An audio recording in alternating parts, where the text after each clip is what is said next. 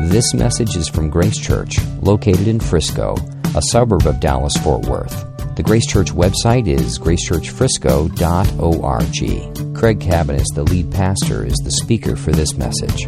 This passage that we're looking at today is kind of builds off last week. They're very connected, and so this is kind of part B. If that was A, they just kind of go from one session, one narrative, one experience to the next. So I certainly want to give you a little update on what happened last week so that you'll be connected with what happened this week.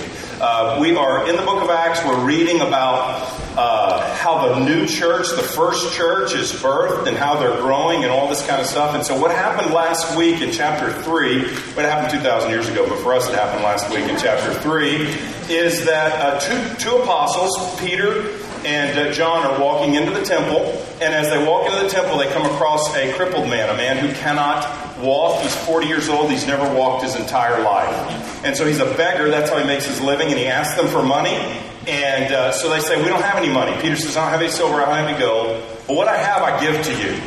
In the name of Jesus, stand up and rise. I'm paraphrasing. Rise up and walk. And instantly the guy is healed. Ankles which have never stood before, feet which have never held body weight before, stand up. And he's instantly healed. And he just goes totally excited. He starts leaping, is the word. He's leaping in the temple. And evidently shouting, praise God. He's excited because a crowd gathers around. And when the crowd gathers around, then at that point Peter tells them about the good news of Jesus. And he tells them that they crucified Jesus, that Jesus was the one God sent, that God raised Jesus up, and that there is hope for them. Even though they have opposed God's Son, His Messiah, there is hope for them. Because they can repent, turn from their sins, they can believe in Jesus, and He will forgive every one of their sins. This is amazing. So He's telling His people, God will forgive your sins, and He'll give you times of refreshing. The Holy Spirit will refresh you, renew you, invigorate you, give you new life. You can have all of this if you turn to Christ. That's His blessing. He says His blessing is to turn every one of you from your sin to Him. And then, as soon as they're saying that last part I just said, as soon as they're preaching, they're interrupted. And that's where we start today, chapter 4. And as they were speaking to the people, the priests and the captain of the temple and the Sadducees came upon them, greatly annoyed, because they were teaching the people and proclaiming in Jesus the resurrection from the dead. And they arrested them and put them in custody until the next day, for it was already evening. But many of those who had heard the word believed, and the number of the men came to about 5,000.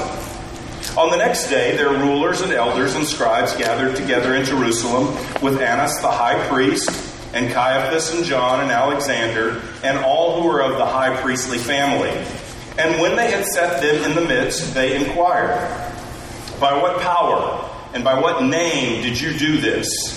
Then Peter, filled with the Holy Spirit, said to them, rulers of the people and elders, if we are being examined today concerning a good deed done to a crippled man, by what means this man has been healed, let it be known to all of you and to all the people of Israel that by the name of Jesus Christ of Nazareth, whom you crucified, whom God raised from the dead, by Him this man is standing before you well. This Jesus is the stone that was rejected by you, the builders, which has become the cornerstone. And there is salvation in no one else, for there is no other name under heaven given among men by which we must be saved. Now when they saw the boldness of Peter and John and perceived that they were uneducated, common men, they were astounded. And they recognized that they had been with Jesus.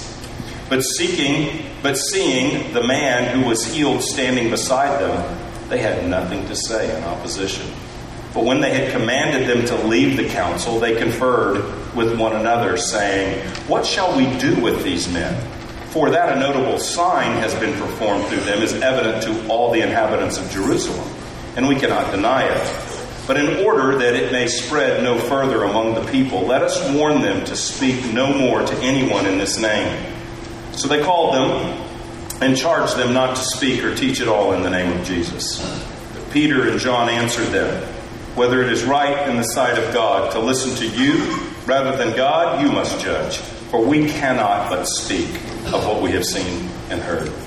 And when they had further threatened them, they let them go, finding no way to punish them because of the people. For all were praising God for what had happened. For the man on whom this sign of healing was performed was more than 40 years old. Let's pray. God, we thank you for your miraculous power. We thank you that you are a God who cares compassionately about those who suffer and delight to deliver them. We thank you that you're a God who brings good news to all of us who suffer in sin and will do so eternally. And you rescue us from that sin and draw us to yourself through faith and repentance. Lord, we just thank you that you're a God who forgives and who gives new life. And we thank you that you're a God that changes our hearts and lives. You're a God who fills us with your Spirit, who grants us boldness, who loves us. And we just pray as we see all of these things in this text, that you would speak to us today. God, we pray that you would change us. I pray that you'd fill me with your Spirit to proclaim your word. I pray that you'd fill us all with your Spirit, that we'd have ears to hear and hearts to respond. Oh God, please, in your mercy, meet with us today and make us the kind of people filled with the Spirit, bold for you, loving you, following you. Make us those kind of disciples, we pray. In Jesus' name, amen. We started out in the book of Acts, and it's been very good news. It's been very happy. It's been everyone's having a great time. The church is in renewal and revival. But from what we just read, the church now has opposition. And the church of Jesus Christ will experience persecution from the passage we just read 2,000 years ago until Jesus returns. There will be persecution for the church forever. That is the nature of what it means to follow Jesus Christ. And I believe starting today that this teaching in Acts, the book of Acts, is going to begin to shape how we view opposition. How we view opposition to the gospel. How we view opposition to Jesus Christ. How we view opposition to his people. See, I think most of us, myself included, have sort of an upside-down view of opposition. Here's what we tend to assume. If we are resisted, if we are persecuted, if we are opposed, take away persecution, if we are just sort of excluded because of the gospel, because of the Word of God, we think something's wrong. We tend to think if someone resists us because of our relationship with Christ, that this must be wrong. We start praying that that would stop. That something is misaligned, that this isn't the way that it's supposed to be. But in fact, opposition to the gospel is not wrong, it is right.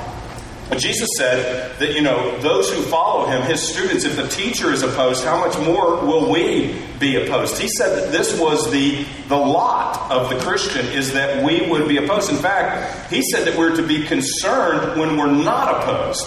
What's concerning is not that someone would resist the gospel, or not someone that would resist us for believing the Word of God. What's concerning is when all people speak well of us. That's what Jesus said. Everyone's speaking well of you. Be on your guard.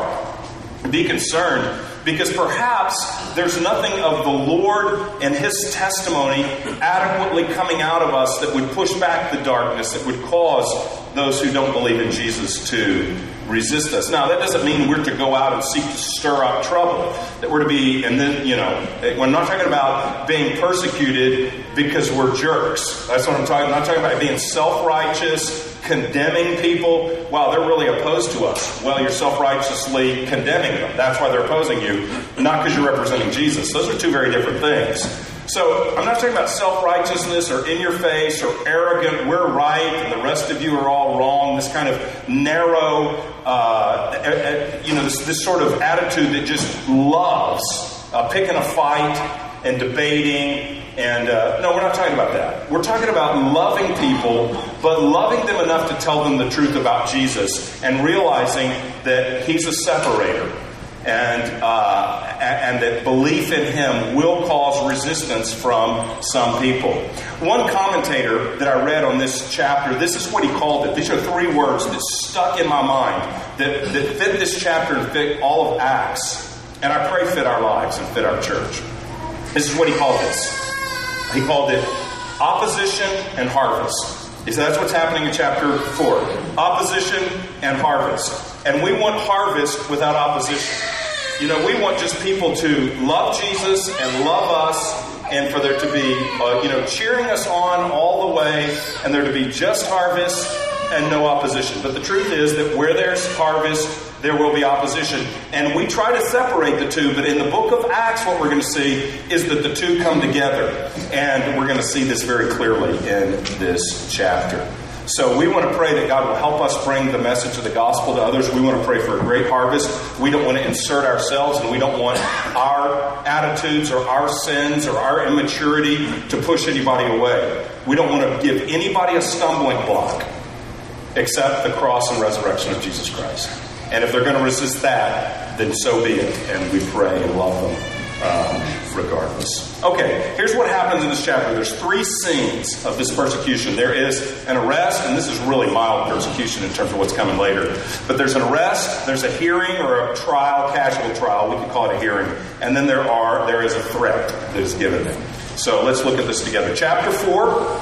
First of all, they're speaking, and the priests and the captain of the temple and the Sadducees come upon them, greatly annoyed, verse 2, because they are teaching the people and proclaiming in Jesus the resurrection from the dead. So they're teaching, and what happens is all of a sudden the big guns come in. And these are the big guns. First of all, the priests are coming in. They're in the temple. They're on the temple precincts. The priests are responsible for the worship of God's people, for leading the worship of God's people. They have an authority. And so the priests come in. They don't like what's going on. So we all kind of know who the priests are. And then with the priests, there's also this guy called the captain of the temple.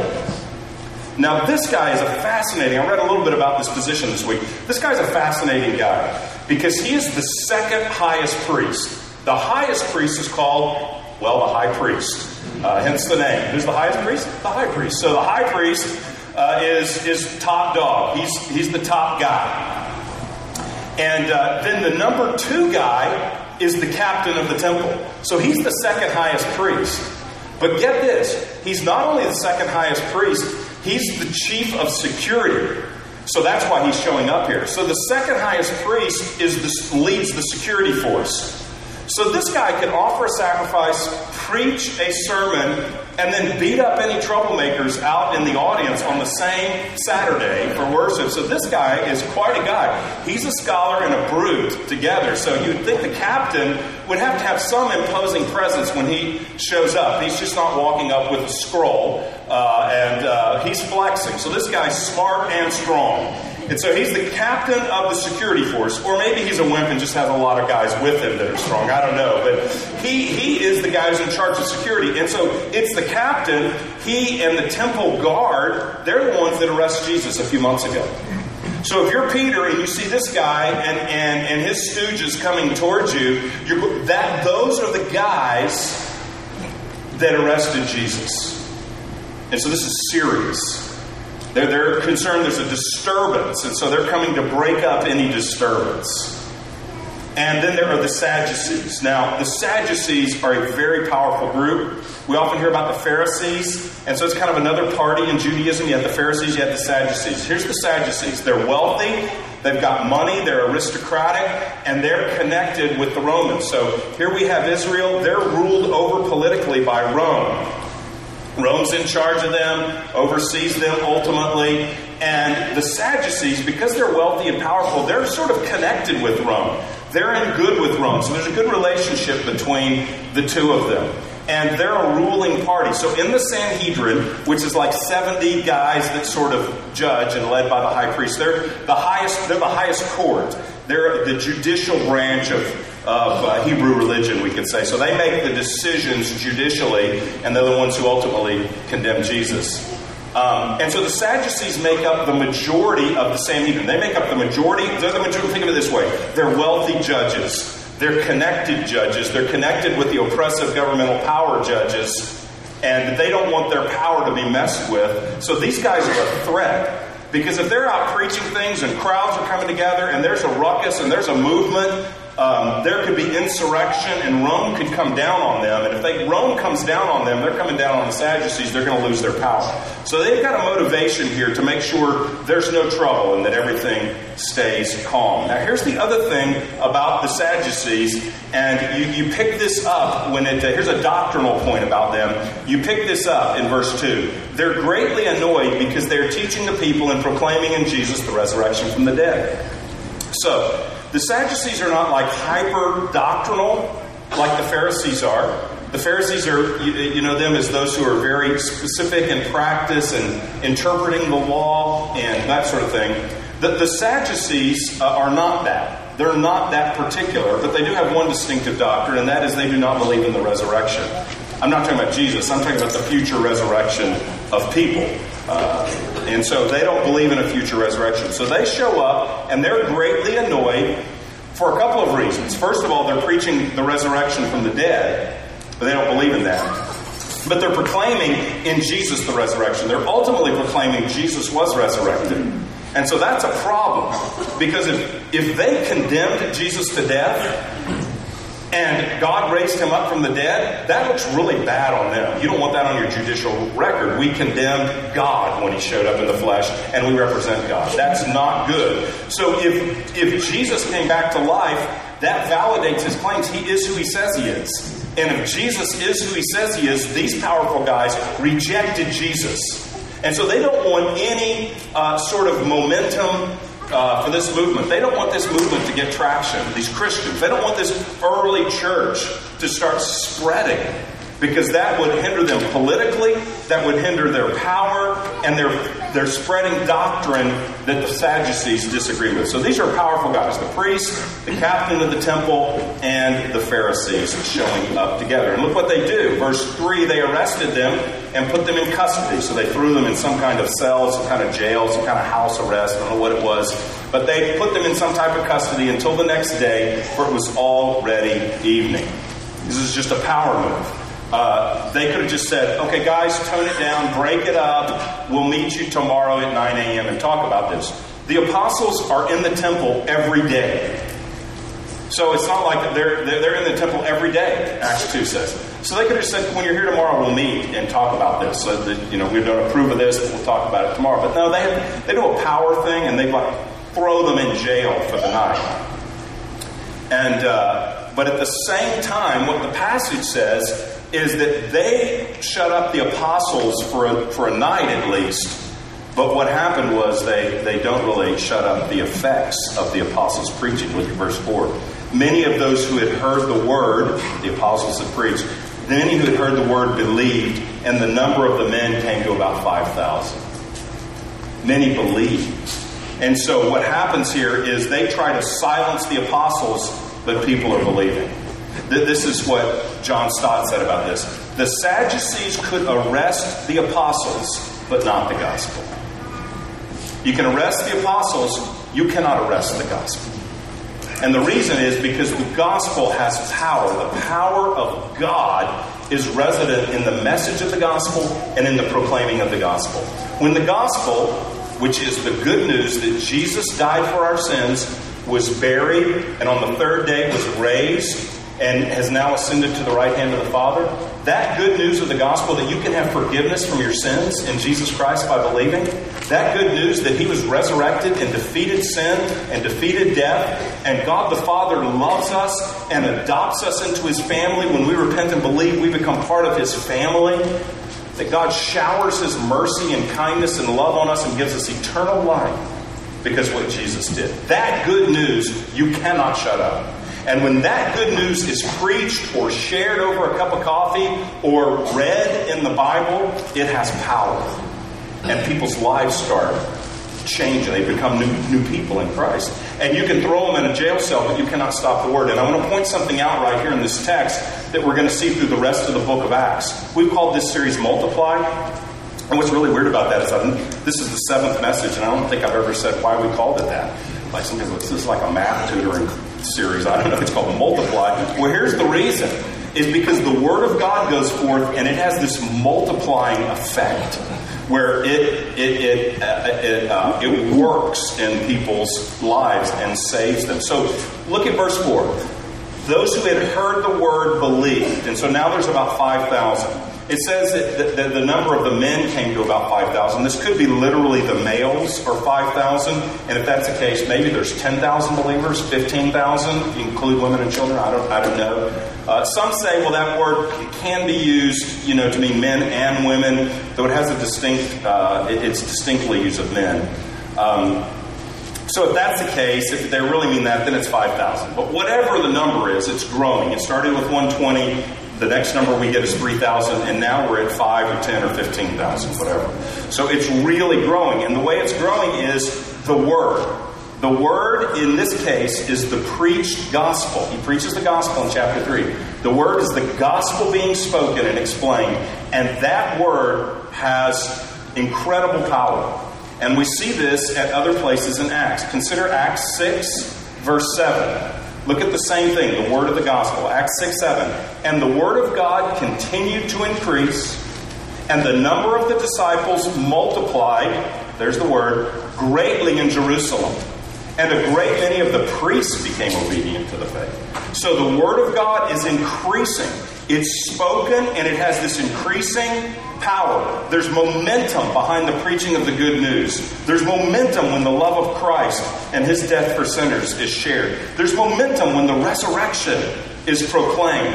And what happens is the disciples are multiplied. More and more of them come to faith, and even some religious leaders come to faith. Look at Acts 12, 24.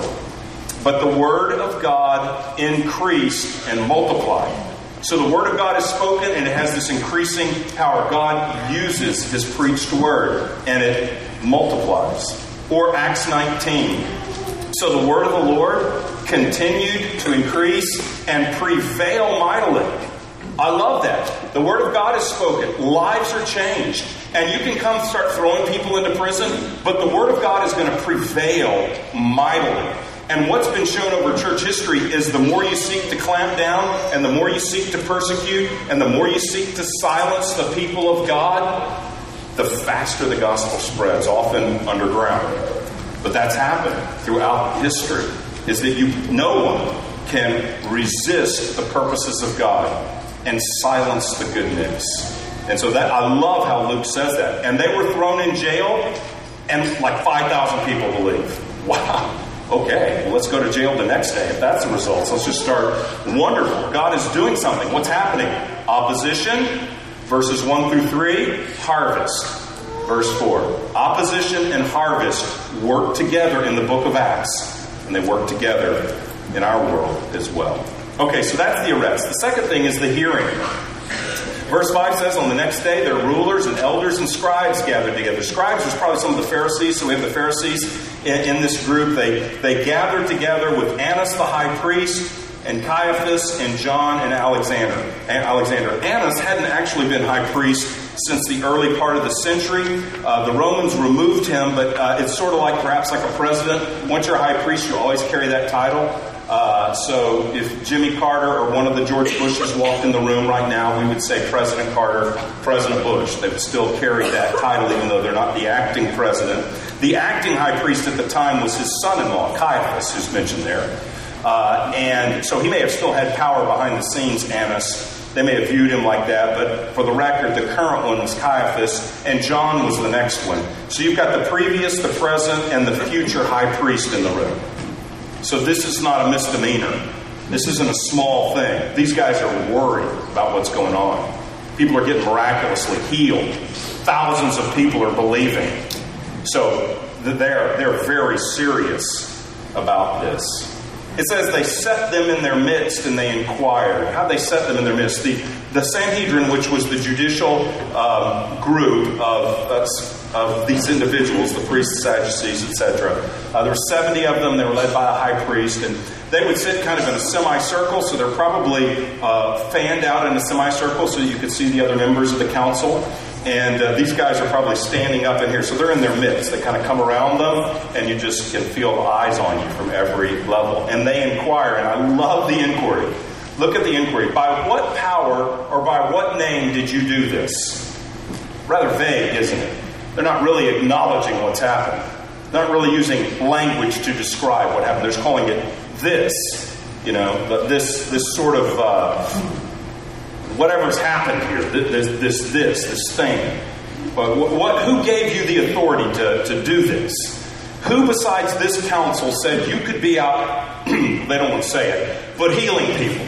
Who beside this council said you could be out teaching in the portico of Solomon? Solomon's portico is what it's called, this colonnade area where they were preaching. Who said you could be standing over there preaching and gathering thousands? So they don't want to say, and what I love about Peter is he's going to say exactly what happened. He'll have none of this. He's going to tell them exactly what happened and get it out in the open and acknowledge it. Verse 8, then Peter filled with the Holy Spirit. Now I want to say something about filled with the Holy Spirit before we look at what Peter says. Let's note this. Peter's already been filled with the Holy Spirit. Acts chapter 2, verse 4, on the day of Pentecost, when he stands up to preach, says, and they were all filled with the Holy Spirit and began to speak in other tongues. So Peter's one of the all.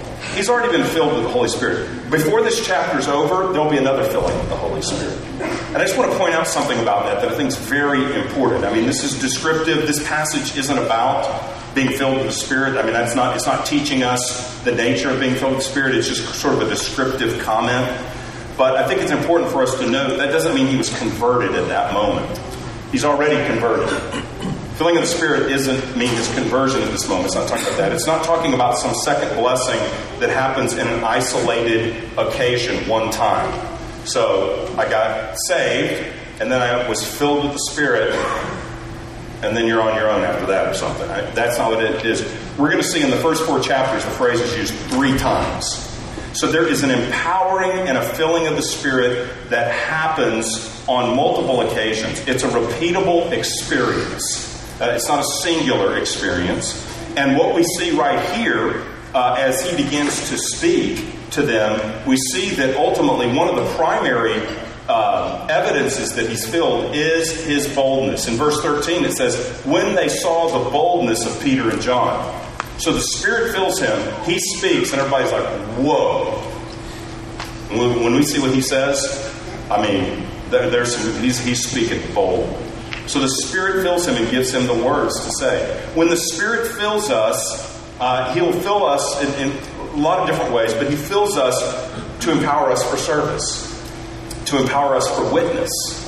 He fills us and gives us spiritual gifts. He fills us and gives us boldness to take a stand for Christ. He fills us and gives us an impression of what the Spirit's leading us to do. Or we see gifts of the Spirit, which can be tied to filling with the Spirit. Prophecy or healing or tongues or miracles we're reading about here. And so the filling of the Spirit is to empower us to speak for Him, to serve Him, to reach others. It is something that God does with His people because they can't do it on their own. Peter can't stand up and say these things. He wouldn't have this clarity. He wouldn't have this confidence. He wouldn't have this fearlessness. How do we know that? Well, because at the end of the Gospels, there's a servant girl, and he's afraid to tell her he believes in Jesus. I don't know how old she is, but she's a little girl. And he's afraid to acknowledge Jesus. Now, he's standing in a semicircle of people that crucified Jesus a few months ago, and he's going to get in their face with love, but he's going to get in their face. He could die right here, and he's just going to preach the gospel. What's the difference between one and the other? Well, one is the coming of the Spirit, and here he's freshly empowered for this service, for this speech that he gives. So look at what this Spirit-filled man says in verse 8. Peter, filled with the Spirit, said to them, rulers of the people and elders, if we are being examined, now here's the this. I'm not going to say this, he says. If we're being examined today, if we're having a hearing, a trial, if you're interrogating us concerning a good deed done to a crippled man, by what means this man has been healed? So, excuse me, do you want to talk about the guy who for 40 years was unable to walk, and now he's been leaping around the temple, celebrating that he walked? Now, he's standing here with them, by the way, the guy is. We see that in a minute. Now, do you want to talk about the mercy which reached out to this man in his weakness and his despair and changed his whole life? Is that what you guys are wanting to talk about? Love that attitude. He's not going to just say this. That's bold. That's bold. I trust it's respectful and loving, but it's in your face, no doubt. And he says, is that what you want to talk about? Well, let it be known to all of you. And here's a hint. And to all the people of Israel. So we're going to tell you, and we don't plan on keeping this in the room, by the way. Let everyone in Israel know this fact. Tell everybody that by the name of Jesus Christ of Nazareth, whom you crucified, whom God raised from the dead, by him this man is standing before you well. So they're asking, who gave you the authority outside of this council to be doing this? He's saying, well, you rejected Jesus. He's the one that gave us authority. God raised him from the dead. And it's in his name that this man was healed. And then he goes Old Testament on them. They're the experts in the Word of God. And he quotes Psalm 118, or refers to Psalm 118. This Jesus, verse 11, is the stone that was rejected by you, the builders, which has become the cornerstone. So that's Psalm 118. He's saying, you guys are the builders. You're building the Hebrew people. You're building the covenant, the religion of the covenant people of God. You're leading in the temple. You're the ones building. And here's what you did. There was a stone over here, and you said, we don't want that stone. That stone's not good. He's using a metaphor. You're building a building. And the cornerstone was the one where you would put the two walls when they come to a point. The cornerstone is what held that up. And so he said, God took the stone that you rejected, and he said, he's going to build the whole building on it. It's going to bear the weight of the building. He's going to take what you rejected, and it's going to be central. It's going to be necessary and needed, and it's going to hold the whole building up. What you rejected is the means of salvation. That's what he says in verse 12. There is salvation in no one else, for there is no other name under heaven given among men by which we must be saved. So, you rejected the stone? Jesus. God's building his whole house on Jesus. And here's the other thing. He's not an option. There is no salvation outside of him. Now, this is really bold. Really bold. He's telling them, in essence, John 14, when Jesus says, I am the way, the truth, and the life. No one comes to the Father but by me. That's what he's saying. No one gets to Jesus through the stone you rejected, except through the stone you rejected. And he's preaching the gospel to them. He's letting them know, you rejected him. Here's the truth. We all rejected him. It's really easy to put it on these guys. Yeah, they missed it. Hey, look, every time we have resisted the will of God, every time we've broken the scriptural commands, every time we fail to do what the scripture calls us to do, we've resisted God as well. We've resisted Christ as well.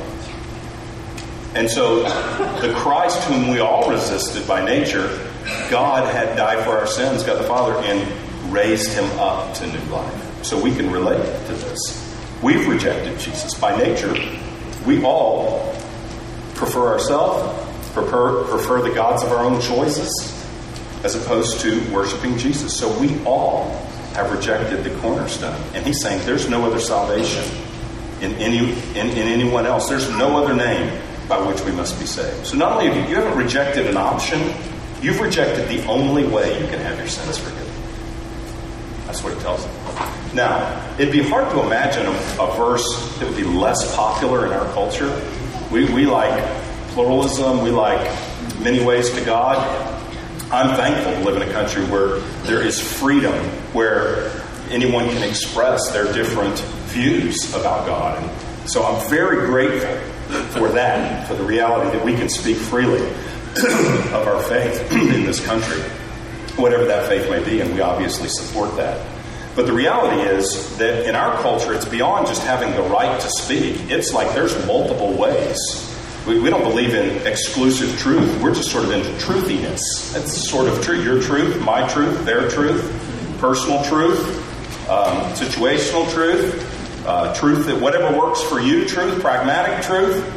So we're not really for anybody actually claiming there's only one way in our culture. And that's exactly what they do here. By the way, we can kind of sort of think we live in a modern world or postmodern world where, in a pluralistic society where we really resist that kind of idea. Well, by the way, it didn't go over real well there either. It kind of landed as a thud for them as well. They weren't like, oh, well, that clears it up. Yeah, they're resisting as well. So the human heart is always opposed to being told there's one way and he's Jesus, unless they're going to believe in Jesus. And so this is something I think important to consider. In our culture, saying that Christ is the only way is going to be less and less acceptable. At least that's the way. I'm not a prophet, but that's the way it sure looks like we're moving as a society. And so we're going to have to be prepared today and in the future to say that Jesus is who he says he is, that he is the only way. And we don't do that with arrogance, we do that with love.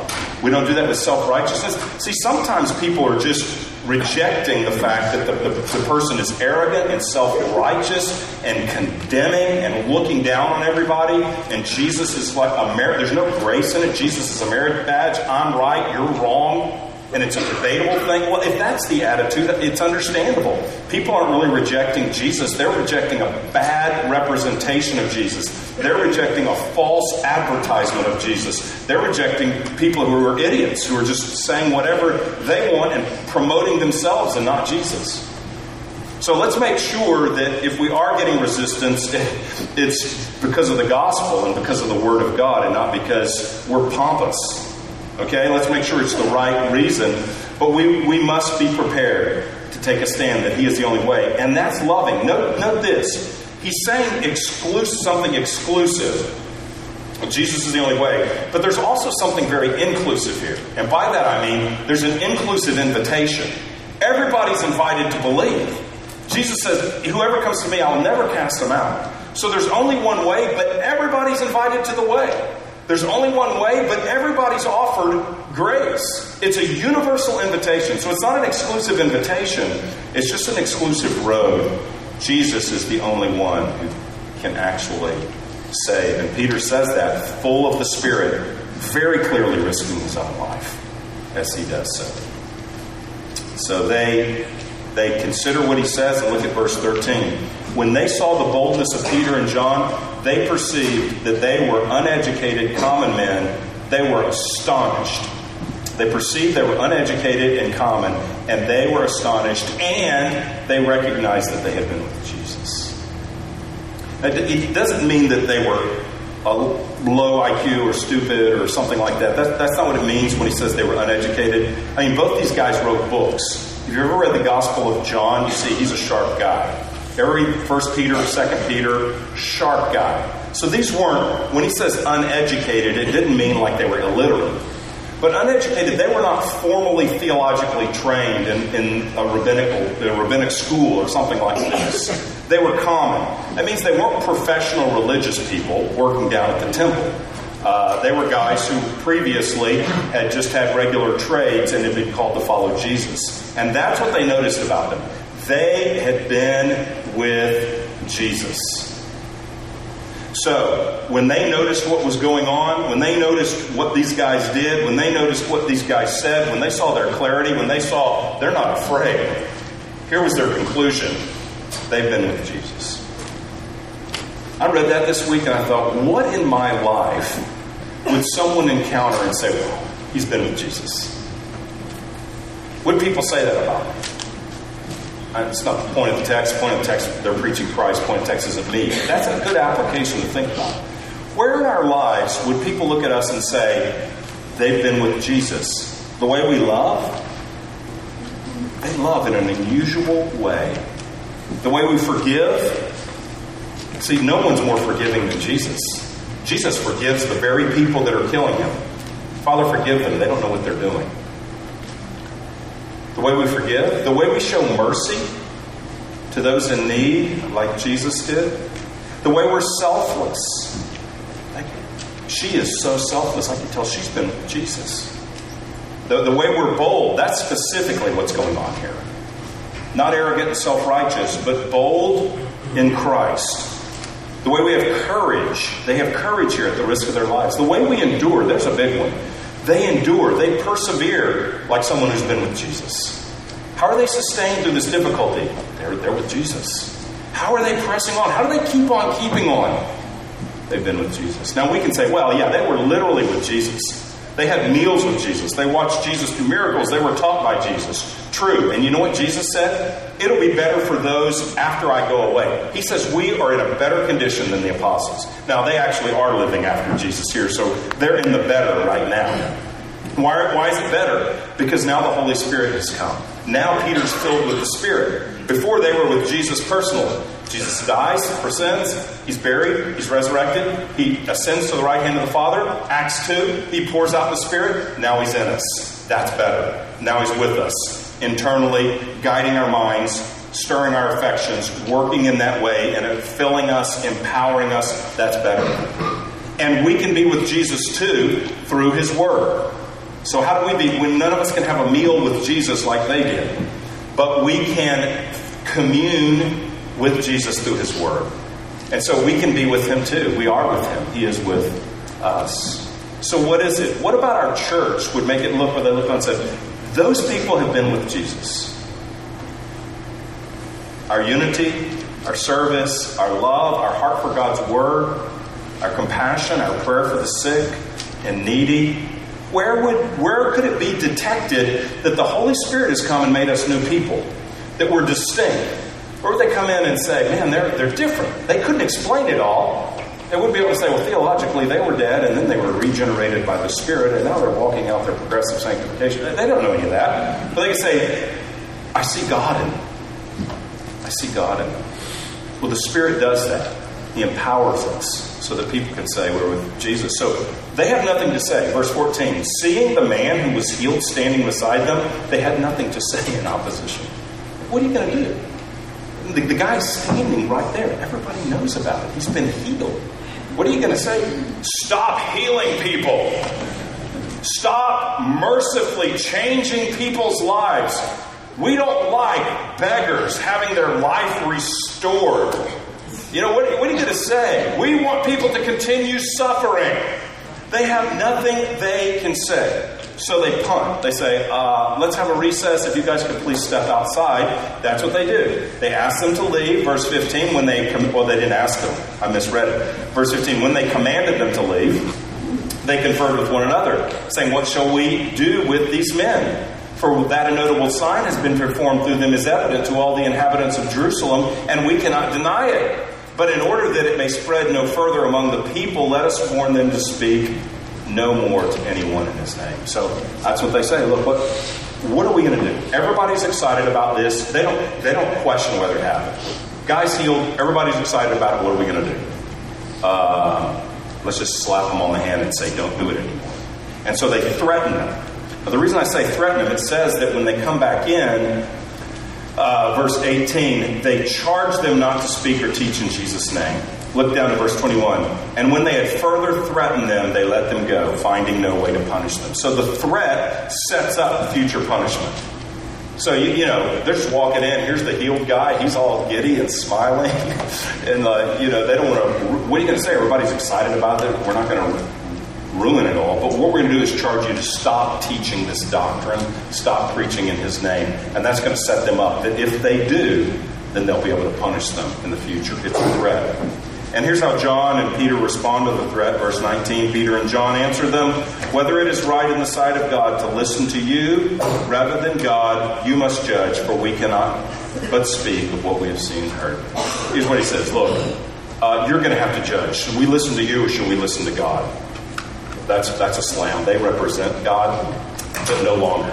Because they've rejected God's saving purposes. So now they've put themselves as an alternative, as an enemy to the purposes of God. They did represent God in the temple and in their leadership of Israel.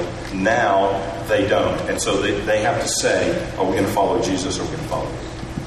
And we have to talk about Christ. We're compelled. We have to talk about what we've seen and heard. There's no other salvation. Everyone else needs to know. We want them to experience this life. We want them to know our Savior. We have to. It's not an option. And so what they're doing is they are politely, I think, disobeying the authority here. And that's a very rare thing. The Bible commands that we are to submit to authority. Romans 13, we're to submit to the governing authorities. And this was church and governing authority, I suppose. But we are to submit to authority, except when the authority forbids us from doing something God would call us to do or requires us to do something. Not just a preference, but what the Bible really says that we must do. So when it comes to saying you cannot preach the gospel, we have to obey God instead of man. You cannot meet to pray. You cannot own a Bible. You cannot be a church. When those kind of things happen, Christians have to say, well, we have to obey God and not the government or whatever the rule is at that time. So they tell them, we're going to have to speak. This is bold. This whole passage is about their boldness. They're speaking confidently. And where does this boldness come from? We'll wrap up with this. This boldness comes, first of all, they know Jesus. They know Jesus. They know the truth that there's no other way that people can be saved. They know the truth that Jesus gives new life, that Jesus loves people and restores them, that Jesus gives eternal life, that Christ is the way, that His death gives us new life, His resurrection gives us new life, that they recognize who Jesus is and what He has done.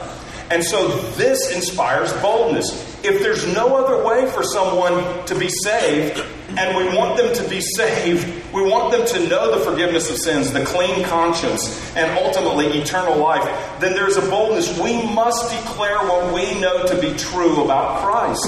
When we are confident in the truth of the gospel, what Christ has done, and the needs of people, the truth of the gospel, then there is a boldness, a love and a care, not an arrogance, but there's a boldness that causes us to speak up. And not only do they know about Christ, but they know Him personally. They have been with Him. Because they have personal knowledge of Jesus, it inspires their boldness. They've encountered God personally. We have to tell what we've seen and heard. We have to tell what we've experienced. We have to tell what we know about the goodness of God. We have to tell how He's changed our lives. We have to tell that even when life is difficult and there are problems, He is with us. We have to tell because we've been with Him and He's changed us. We've been with Him in the Word and He has changed us. We've been with His people. They're not up here risking their lives for an ideology. They're not up here risking their lives for a philosophy. They're not up here risking their lives for a religious preference. They're risking their lives for a person. Jesus Christ, the God-man, who has saved them. And they say He's worth everything. He's worth cashing it all in. And He's worth saying, I'm giving my whole life to Him. And if it costs me my life, it's worth it because I know Him. And I know there is no other way to God. And I know Him personally. So how are they bold? They know Jesus. Secondly, how are they bold? Verse 8. Peter, filled with the Spirit, said this stuff. They are filled with the Spirit.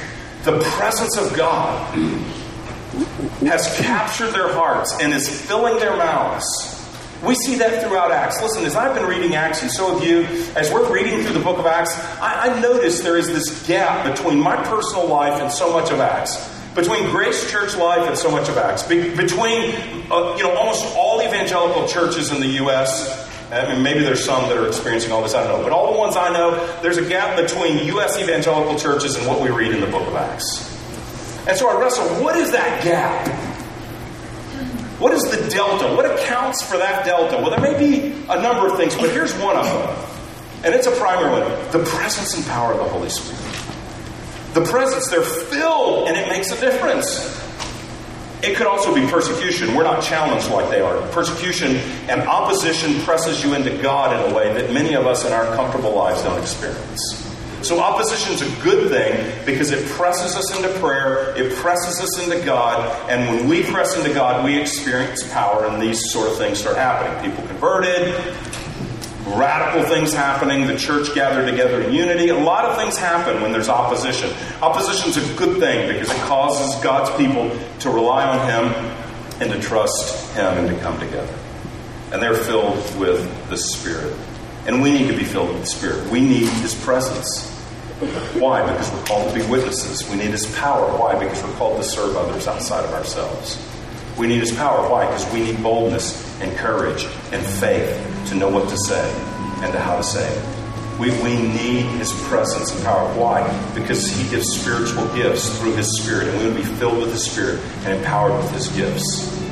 We need to be filled with the Spirit. Why? Because humanly we can do ordinary stuff, but the Holy Spirit does extraordinary stuff, including healing people, like this man. That's why we need the Spirit. So we want to ask for the Spirit. We want to ask to be filled with His presence. We want to pray to be filled with His presence. Let's pray. You've been listening to a message from Grace Church. For more information, visit our website or write us at podcast@gracechurchfrisco.org.